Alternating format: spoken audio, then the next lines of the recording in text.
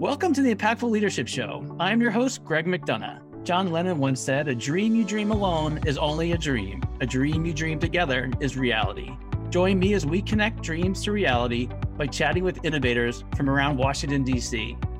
Our show is proudly sponsored by the D.C. chapter of the Entrepreneurs Organization. This is the Impactful Leadership Show. Welcome to the Impactful Leadership Show. My name is Greg McDonough, your host. I'm the CEO of Blackburn Capital Advisors and the chapter president of the Washington, D.C. Entrepreneurs Organization. Today's guest is a very successful and experienced entrepreneur, a trilingual traveler of the world, an EODC chapter board member, the co-founder of the Tasting Society, and also the co-founder of owner of The List, Olivier Meganck. Hey, Olivier.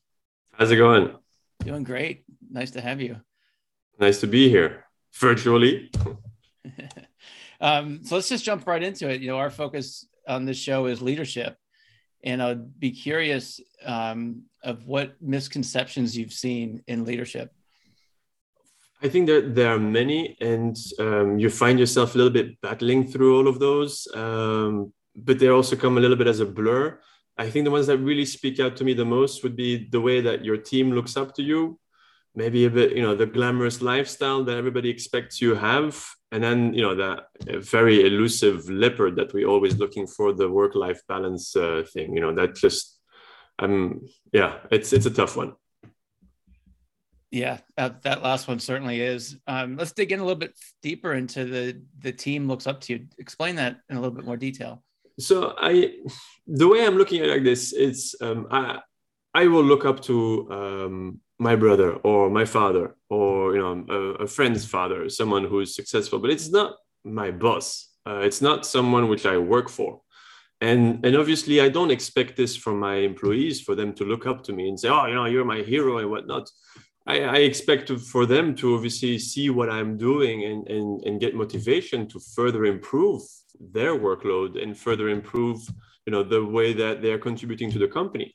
But I don't see it as them looking up to you as a hero, right? There's many heroes today in the world that we've seen coming on TV recently, which many people will look up to. But it's not the same thing when you're an employee working for an employer, and I don't see that being. I think that's a total misconception.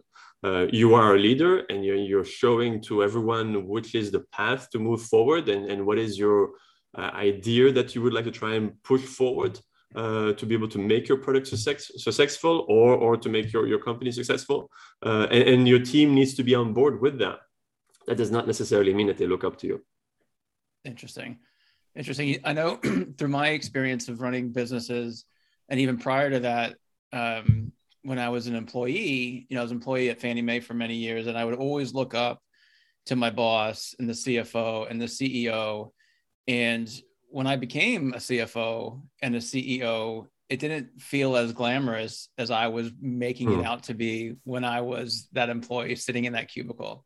Correct. And I think very clear misconception of thinking that, oh yeah, once I'm up there, I've got it all rolling for me. I can go out for lunch for as long as I want and so on. But no, man, your responsibility is just double or triple or quadruple.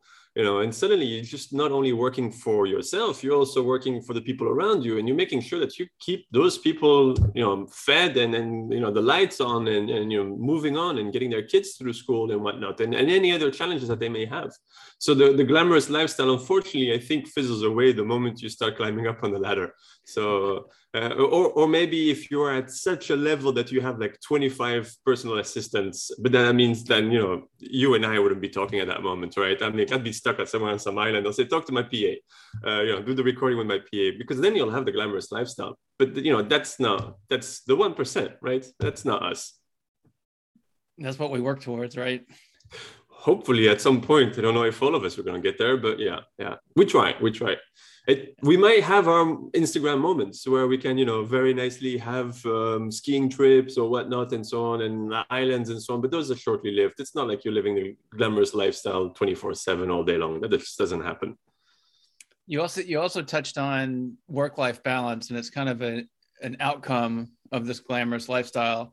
Let's dig into the work-life balance a little bit deeper. Where have you, when you started your entrepreneurial path, what was your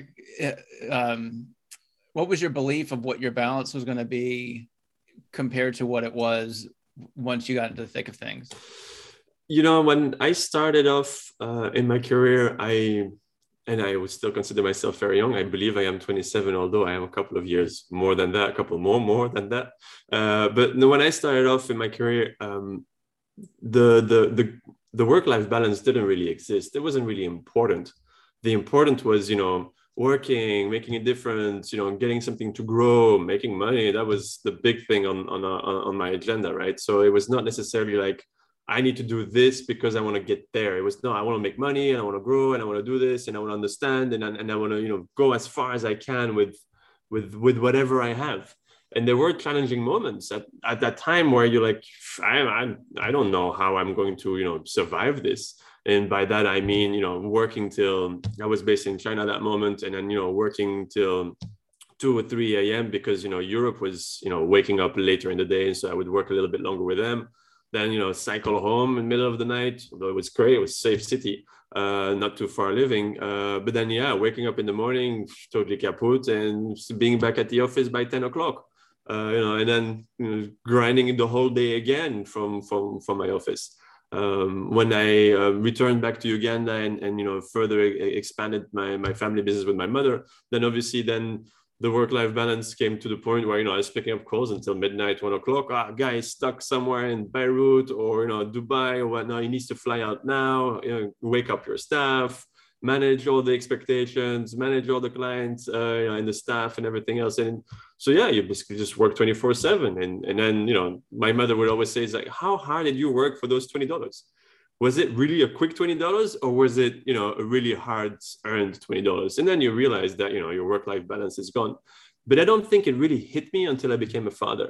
And once I became a father, then you realize that, your priorities are not just to your business and to your employees, although they're a very important part of it and you feel very responsible for them. But then, the first year, I think as parents, many of us can relate. It's a total write-off. I mean, just mentally and physically, sleep-wise. I mean, I barely slept last night again. So the point is that, you realize that I need to start reorganizing my work-life balance and making sure that I give more to my family than I give to my business. But as an entrepreneur, you keep on wanting to give to your business because it's like, if I don't put water there, it doesn't grow. And then the flower needs to grow. So I need to keep on watering it. But that watering takes a lot of time.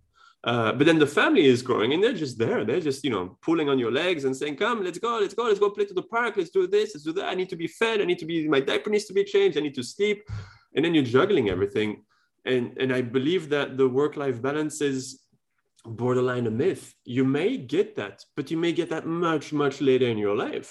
And that is when maybe your kids are starting to move out or have moved out of the house and they're making their own lives, but then what part of the career does work-life balance really matter? It's I would believe the first part where you're growing up with your kids and your kids are growing up with you and you're sharing those intimate first moments, first steps, first, feedings, first whatever. But much later, it's great to have a great work-life balance, but your kids are growing up. They're already half of the time, they'll be saying, okay, Dad, just don't call me anymore. I'll call you when I need you, right? And then it's like, okay, so then where is the work-life balance? Where is the love of it? And for me, the love of it would be in the beginning. So it's very hard to achieve that. Some people say that they're doing it and they're doing it great. I have my suspicion about it. I think like everyone, we all have our challenges and it becomes very difficult to line them up properly to have this perfect work-life balance. You may have some days where you're winning, but you'll have a lot of days when you're losing. So you got to kind of, keep your head up and make sure that, you don't let that drag you down. So, yeah. And I can only imagine that becomes even more challenging when you're dealing with an international business. Oh, yeah. That you have customers traveling the world. And at any point, at any time, to your point, they might be stuck in Beirut and need to do something. Talk to us a little bit more about that international aspect of running an international business. Well, there's one thing that we're all bind to, and I don't know who invented it, but really, if I could talk to him one day, I would like to make a complaint. It's something called time zones, and that really, really is annoying. It's really, really difficult to work in different time zones. Jokes aside, yeah, when you're in the service industry and you're servicing clients who are bringing you a big chunk of business and who need to travel and who are not in the same time zone, you just have no choice. You need to be awake, you need to be there. It's not that you get called every single day, but you'll get called the day when you decide, like, you know what, it's been quiet for the last 2 weeks. I'm going to go out for a beer with a buddy of mine. And you get home a little bit later. You maybe not necessarily drunk or anything else, but you've had a 1 or 2 drinks. So you may be jolly. It's happened to me more than once. And then you have to deal with this problem. And maybe to my advantage, I had more patience at that moment, or I was a little bit more, merry, and the client liked it, and then, it was okay.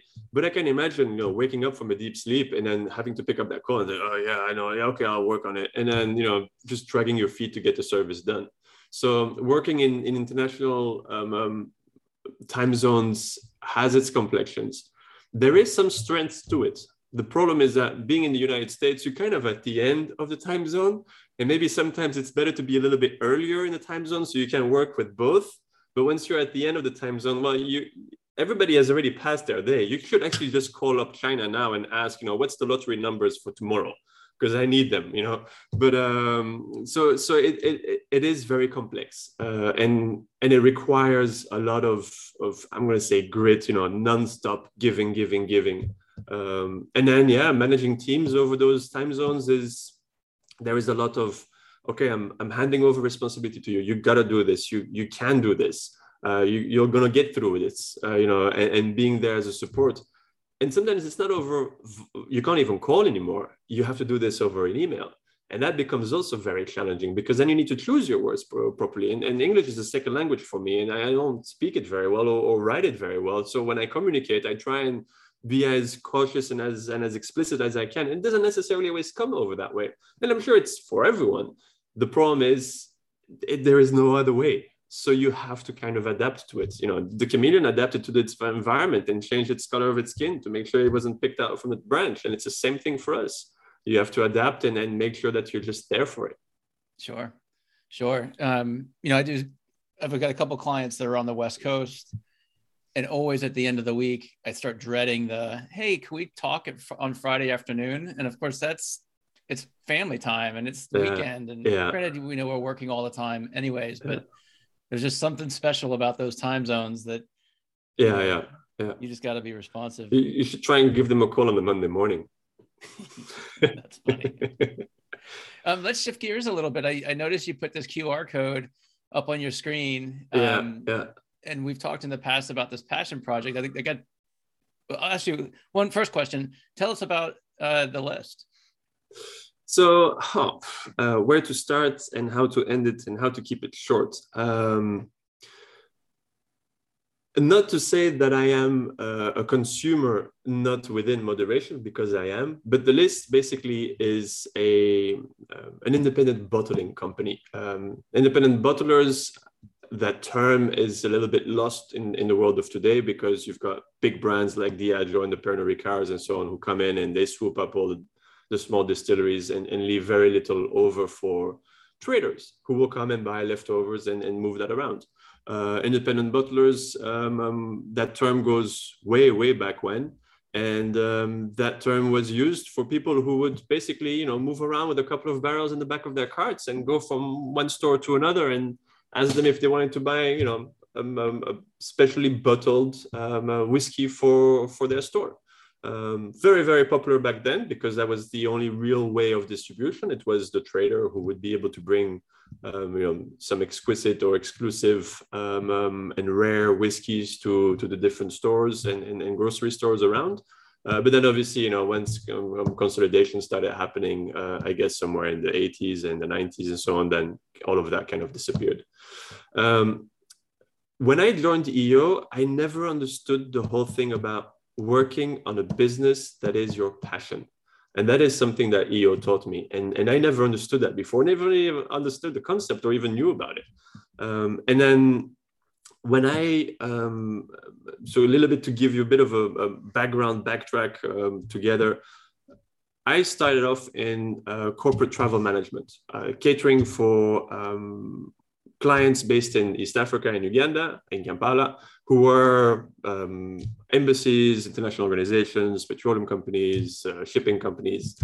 The fact that I'm also French-speaking made it in an English-speaking country that by naturally we would be a magnet of French-speaking companies. And at a certain moment, we had pretty much the whole corner knocked out. The oil and gas companies, the shipping, the HR guys, the construction guys, we had them all, including all the many European embassies and so on. So when at some point, you find yourself in a very small town and you want to create social connections.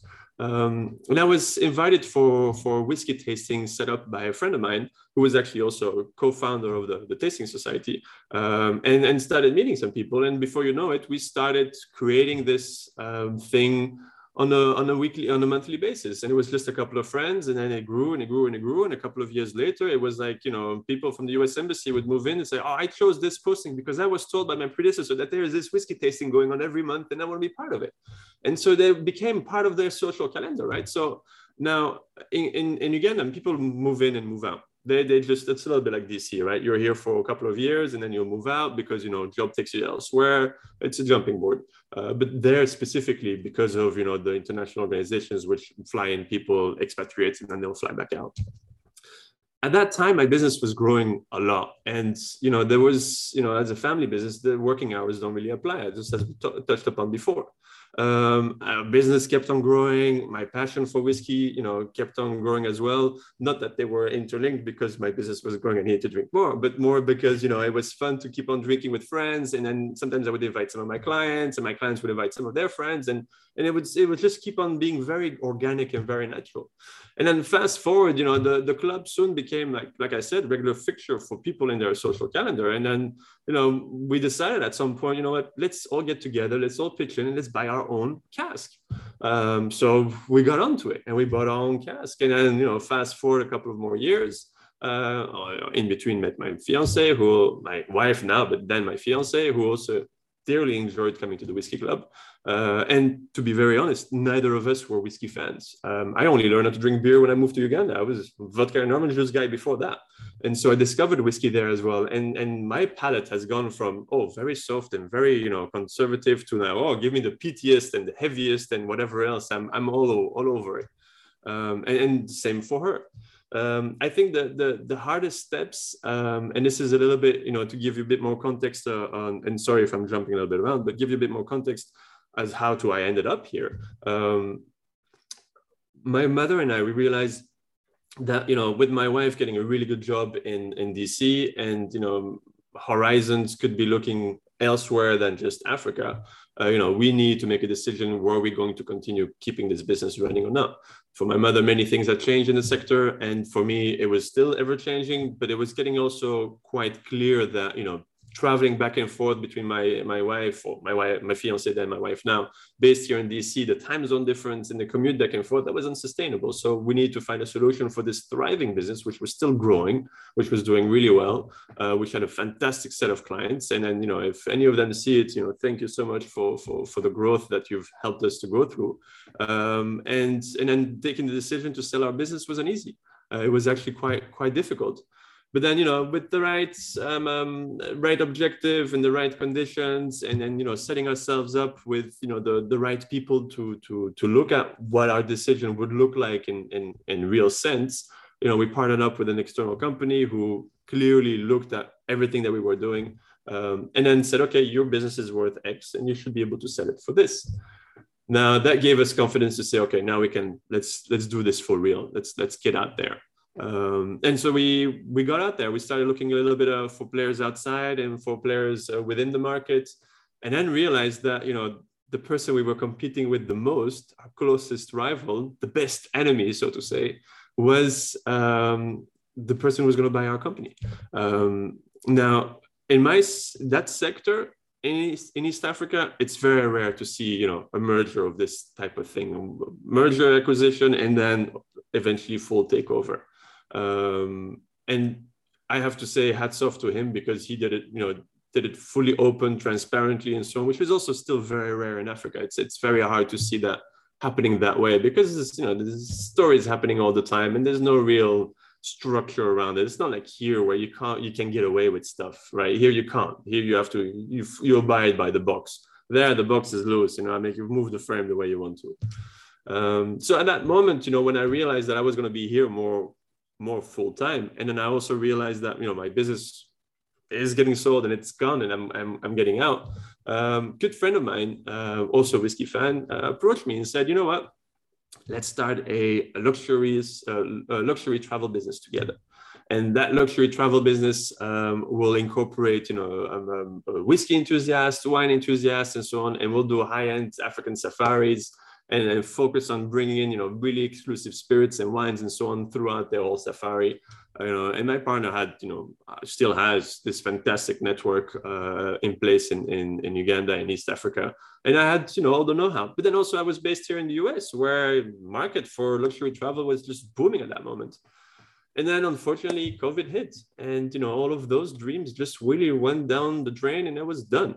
So this is a little bit the recap of how I've ended up here. But now, how did I end up with the list? Well, we still have this love for whiskey. We still have this love for independent bottling, and we thought that the first cask we did was such a fantastic event that we should continue doing this. So like anybody else, and then during the pandemic, we all decided to, my business partner and I decided to get on a couple of Zoom calls and started, brainstorming some ideas. And before you know it, the list was born. And it was really, really tough, because there was everything going on with the selling of the business, or the business being sold. Then there was still a little bit of handover, which carried on even throughout COVID, a couple of items. Then, the list was born. We started working on all the different items from start to end, which made it a lot of work. It was just the two of us, doing it straight from scratch. We're not going to hire anyone else. We're just going to do everything ourselves, because, it was the cheapest, and we just wanted to make sure this was going to take off. Same time, became a dad for a second time. So, that wasn't, that was lovely and fantastic, but that didn't help to the mix of, getting business done at the same time. And so, then at that moment, here is the list. Several months later, refine our practice based on the refined practice of whiskey bottling that we've already had in the past, knowledge and experience that we accumulated through that.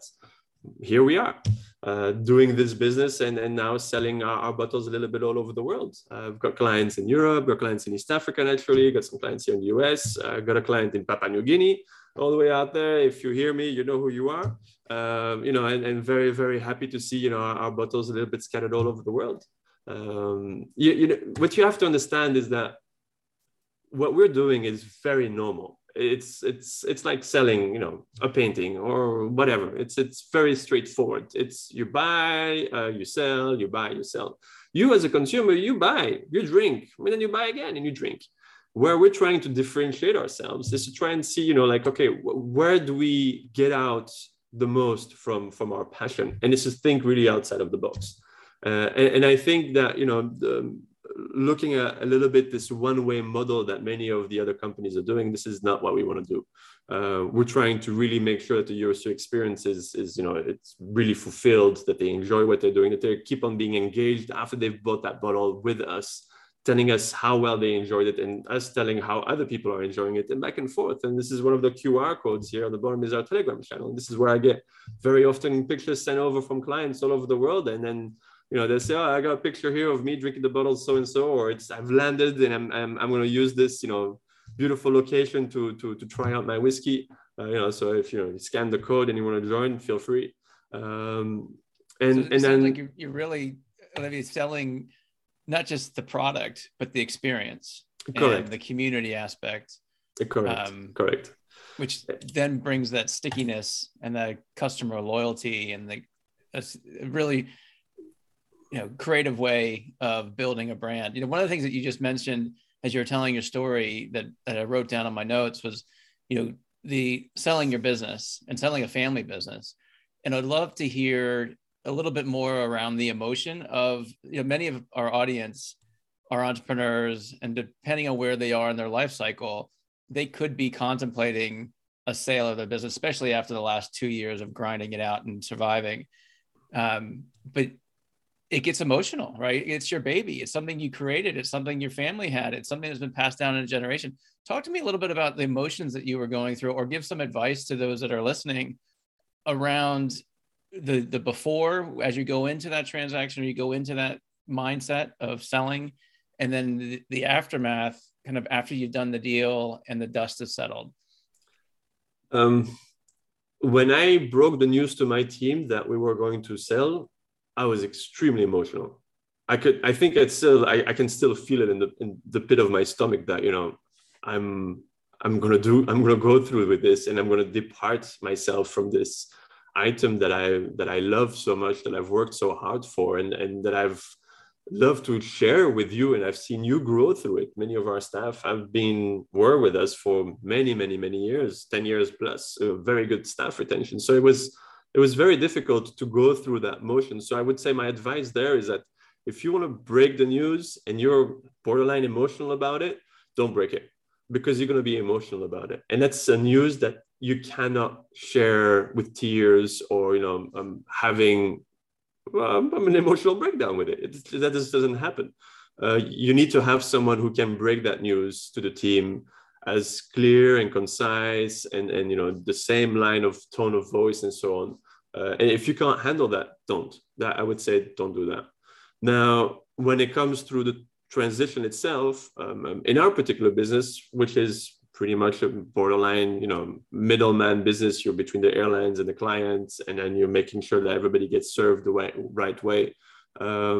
You need to do this quickly. You can't drag this out. So you need to have your plan in place to be able to transfer over as quickly as possible, because client retention is key.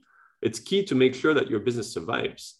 And if you don't have that, forget it. You will lose out on your sale. And by the time you come down to the last calculation of exactly how much he or she owes you and how much you owe them, then there is that whole business depreciation, which has just happened because many clients have fled because you took too much time. And also staff retention, the know-how is critical. So you also want to make sure that they're covered as much as possible. As per the Ugandan Labor Act, we had to make sure we paid out all our staff the way they were supposed to be paid out, but we didn't need to pay out their seniority. So, if you would fire someone, you would have to pay, X amount of months because they've been working for so many years. We took it upon ourselves to do that, although we didn't have to. And it's not like a tax break or anything else. We didn't gain anything from it. But we knew that our teams would have this clean slate to start off with themselves, to say, you know what, if I don't like this new boss, I can take off because I got my money, I got everything that I need, and I don't need to do something wrong to get fired and then poison my potential future employer, prospect. And so we want to make sure that they were at any time ready to go. And I think that's also very critical when you're taking such a decision, that you consider them as well. They may not want to stick around. They may want to move on as well. And think about that in advance. And because that also gives you staff retention, that gives you the opportunity for them to say, I'm going to stick it out one more month. Maybe I'll, it's getting a bit better, or it's a bit rocky, but I'll give them 3 months, right? And then that gives them an opportunity to start also looking for new work if they really want to, and then still, having their money already on their side. And that's important. And I think the last part about getting out and handing everything over, is that, again, back to the dragging out, you have to make sure that you keep that as tight as possible, that you have your clear deadlines. And if you're doing an earn-out model, a little bit like what we did, you have to make sure that you're on top of that earn-out model like nobody's business. That needs to be done top notch, because if it's not done actively, your clients will start sensing that there is something happening.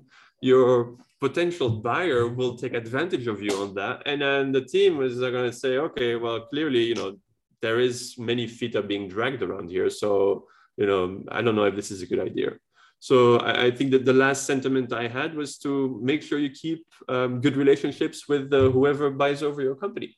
However difficult and rocky that path may have been, make sure you keep good relationships, because one, you never know, you might be working again with them as a client, or bringing some business to them. It's a business and people that So if you want to bring in something from the outside into it or attach a new business model to it or something else, you know that business very well. So you know how to integrate it. And so that speeds up that process a lot quicker.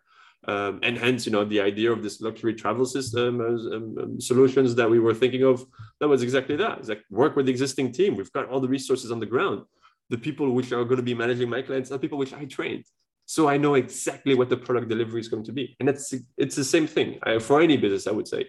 Unless you just decide to go and collect stamps and butterflies, then obviously you just can break all hands. Yeah, those were, and I find this over and over through my career path, life cycle, whatever you want to call it. Like, those relationships are so important. And in fact, I was talking to my coach yesterday about a previous partner I had many, many years ago, and he was doing things that I didn't really like. And that's one of the reasons we stopped doing business together.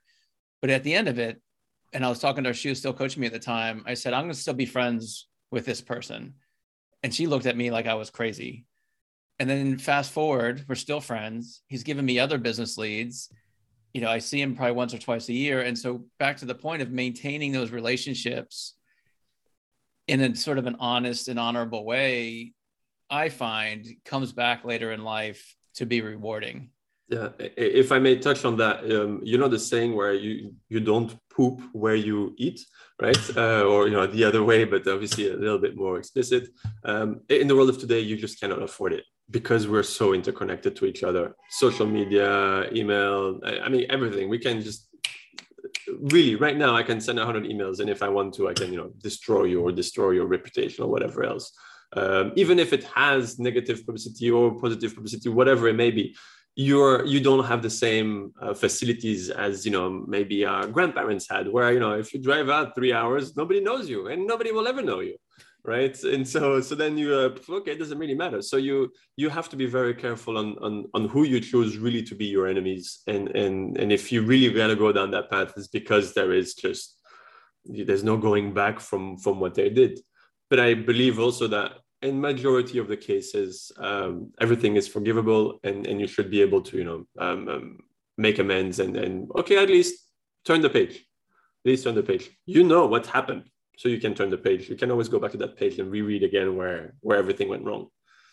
So just changing gears a little bit, one of my favorite questions to ask my guests is, you're looking back at yourself when you first started your entrepreneurial career. What advice would you give yourself, knowing what you know now and the experiences that you've been through? Good question. Don't get bogged down in the detail. Try not to reorganize your desktop folder. Just never gonna just put everything in one folder. It's much easier. And then I guess take more time for yourself. Mental health, I think, is clear, especially in the world that we're living in today. I see it now. Both of my wife and I are working from home. It's the rat race was difficult before, but it's a lot harder now. Especially with the family and so on. Just take time. Switch off your phone at this time. Adopt the French way. After 5 o'clock, no calling employees or no calling clients, whatever else. Just do it because you need it. You need it, otherwise you will not succeed. You can succeed more by giving yourself more time to breathe, to think about it, and so on. And our brains, although they are fat, as what I've learned recently, but they run full time, nonstop. They also need a break. Powerful, really powerful. Yeah, the Europeans have a little different concept than us over here in the US, which I can appreciate. So Olivier, as we're wrapping up, how can our audience members find you? Which social media platforms are you on? Obviously, you got your QR code up that if somebody's watching this via video, mostly this is going to be consumed audibly. So where can our audience find you? So I'm a big LinkedIn fan. I think it's a little bit more of a good. It's more of a platform which I relate to versus the Facebooks and Instagram and so on. Although you can find me on the other ones as well. But if you really want to engage with me, I think LinkedIn would be better. So the whole URL and then Olivier Meganck in one go. And then, yeah, I'm a big convert to Telegram since I moved to the US. So I really enjoy Telegram in the channel itself. So you should be able to find me there as well. But otherwise, if you don't know where to find me, try and speak to the guy who spoke to me in this podcast or in this video. He will be able to tell you where to find me.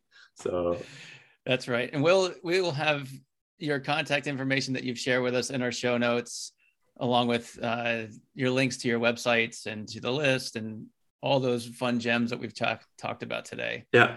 So Olivier, it's been great having you on the show. I wish you the best of luck with your new children, your baby children.